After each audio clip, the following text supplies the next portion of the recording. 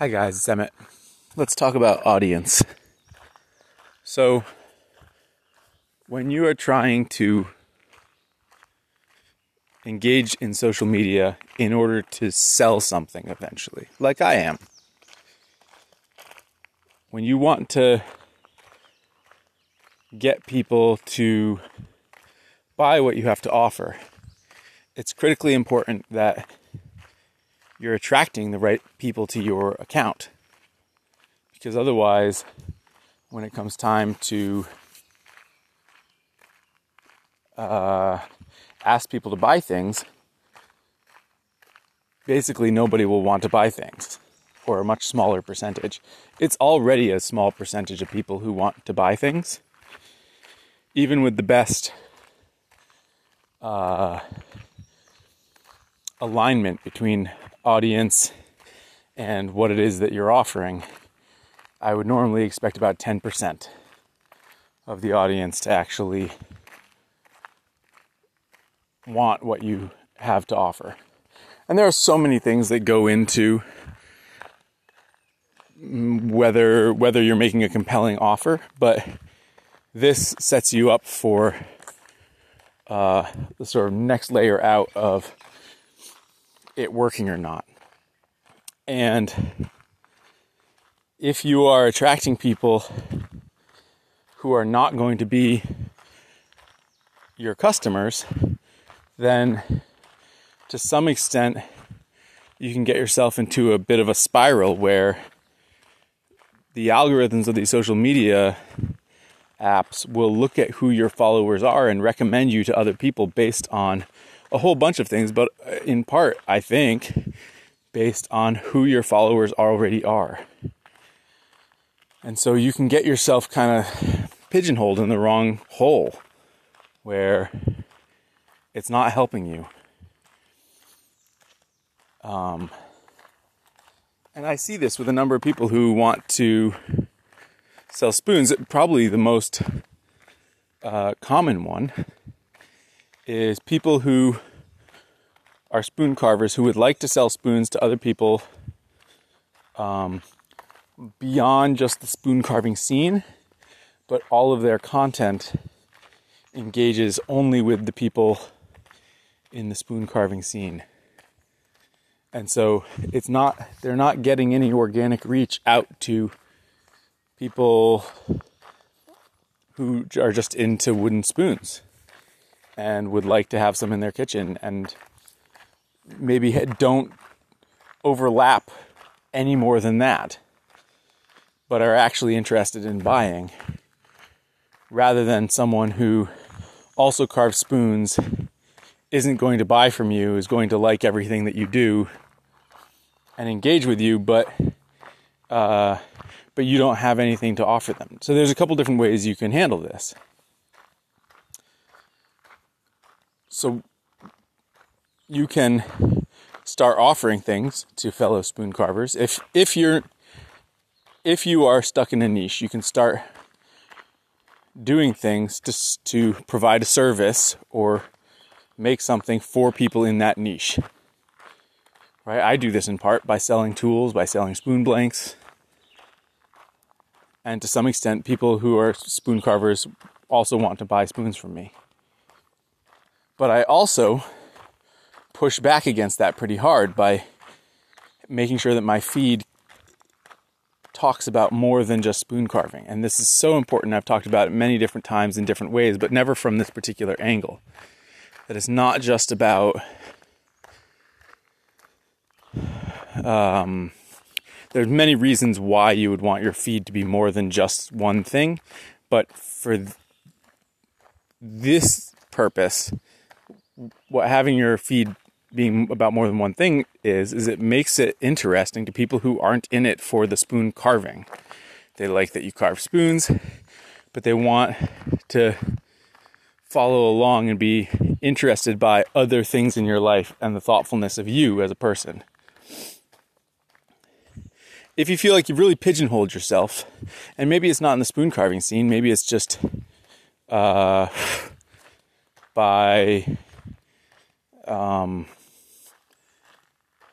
I don't know, maybe you feel like people are following you because you're a girl, or maybe you feel like people are following you because you do this other cool thing, but it doesn't actually line up with what you're trying to sell. Then there's not going to be any one right move. It's kind of a conglomeration of moves where you start being more experimental with what you share and how you share it, so that your feed, you're basically messing around with things and recognizing that the feedback loop of how many likes you get is not going to be an accurate indication of whether a new direction is a fruitful direction for you.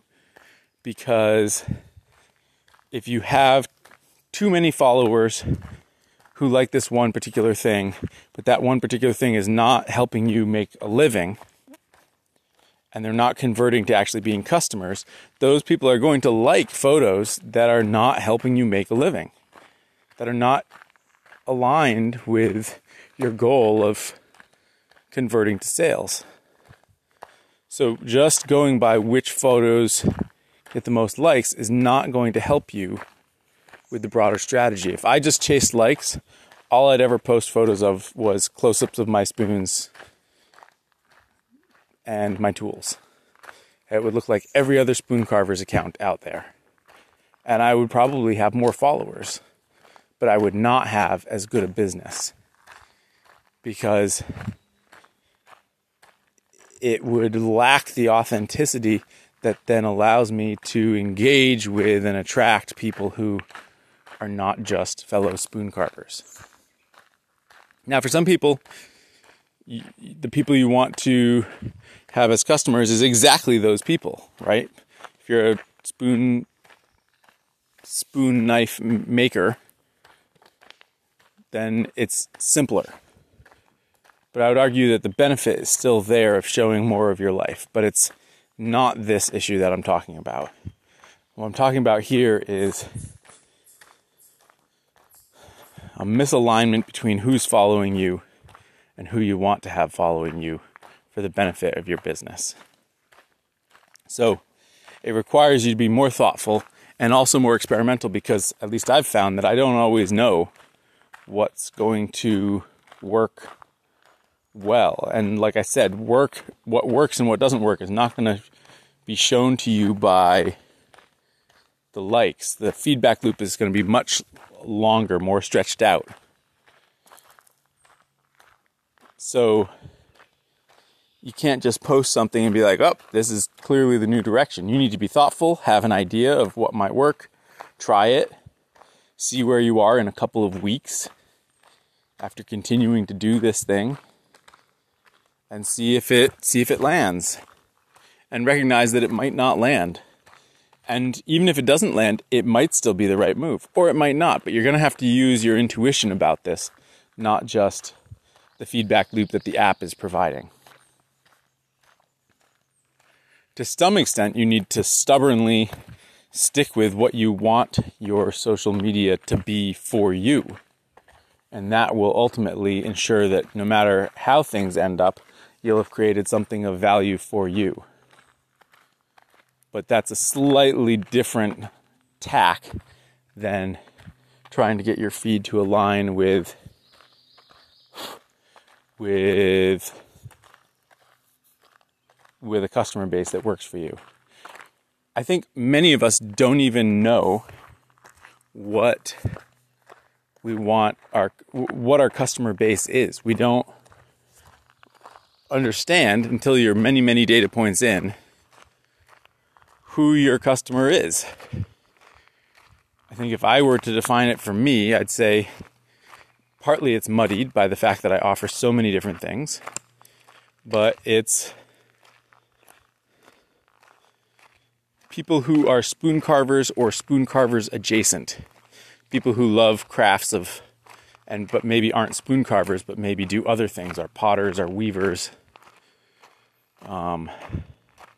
People who know people who are spoon carvers, but aren't spoon carvers themselves.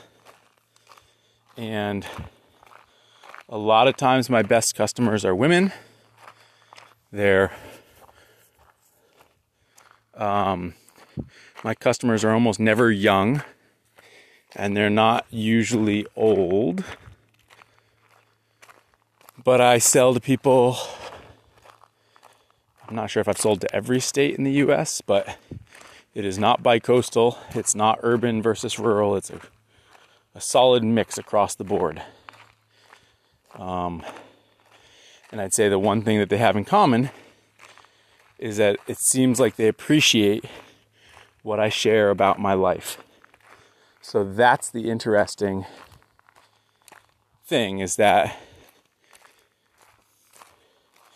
in all of this noise, where it's hard to see any patterns, really, the one thing that I get consistent feedback about is that people appreciate what I share about my life and or what I share about my craft. So I try to do both. I try to share tips about spoon carving, but also just thoughts about life. Because that's who my customers are, is people who appreciate one or both of those things. And so I think, to some extent, you might want to just find people who seem like they're making it work in terms of making a living, analyze what the heck they're doing, and see if it works for you. It's not that, partly you need to figure out what you need in terms of income and perhaps work back from there, so that, someone who is making it work but they're nomadic living in a van is not going to be a good role model for you if you have a mortgage to pay and kids to support, unless you're looking to drastically change your life. Right? It's not a great example. But there are examples for most life paths out there certainly within the spoon carving scene, but also within every scene. And if you can find the people who seem like they've figured out some sort of strategy that works, and really take a deep dive back through their feed and understand their story and when things started to work out for them and maybe what changed, reach out and ask them questions, then you'll start to get a sense of what are they doing, how is it different from what I'm doing, and how might I start doing some of that. Because really it's just being thoughtful about, why isn't this thing working for me?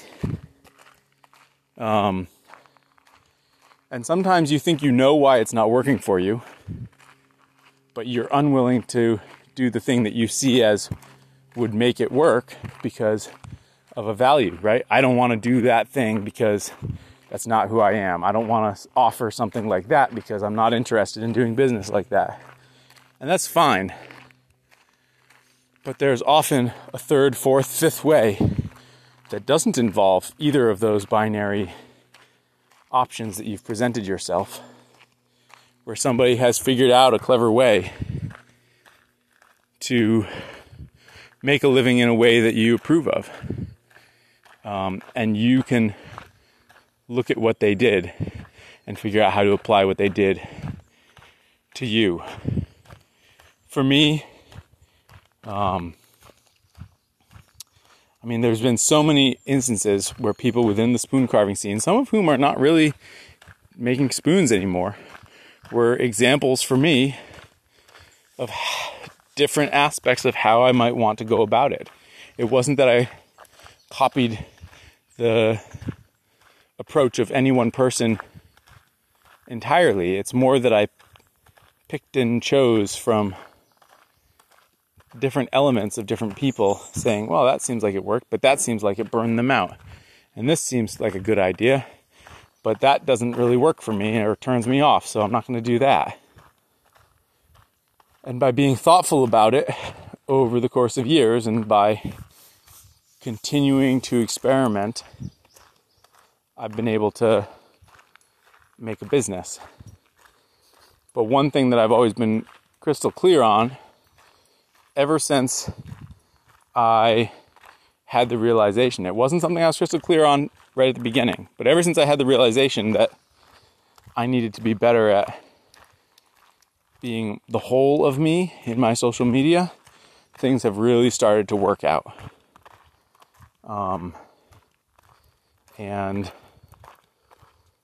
And by being the whole of me, I mean the whole of me in a thoughtful way, where I'm trying to create a feed that is valuable to other people because it shares more of myself than just the thing I'm trying to sell. I didn't start out that way. I started out copying what I saw everybody else doing, where I was just sharing spoons and kind of like glamorous shots. And I was trying to hide behind a handle that was a business name instead of just being me.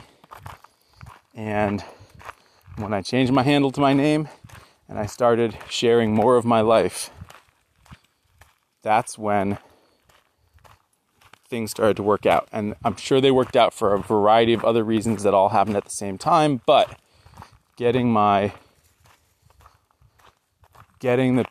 community in alignment with what it was that I was offering was important. And I hope you recognize at the end of this that that's more nuanced than simply making sure, if you're a spoon carver, that all the people following you are spoon carvers. Because that's actually, I think, a bit of a dead end for most people. Unless you're a tool maker.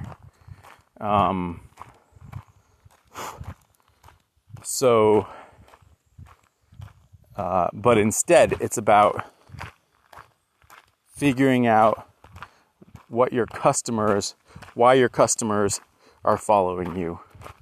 And every customer you get is an opportunity to not ask them directly, but to kind of interact enough that you get a sense. And often people will tell me, they'll say, "Thank you so much for what you're sharing," or "I love hearing about your life," or other things that tell me I'm on the right track. And if you're not on the right track, this is probably the single most helpful thing you can do to make your business more of a success, because it's something you are already doing. It's just out of alignment with what's going to actually help you. And so a little adjustment here can make a big difference to how well your business does. Thanks for listening, guys. Talk tomorrow.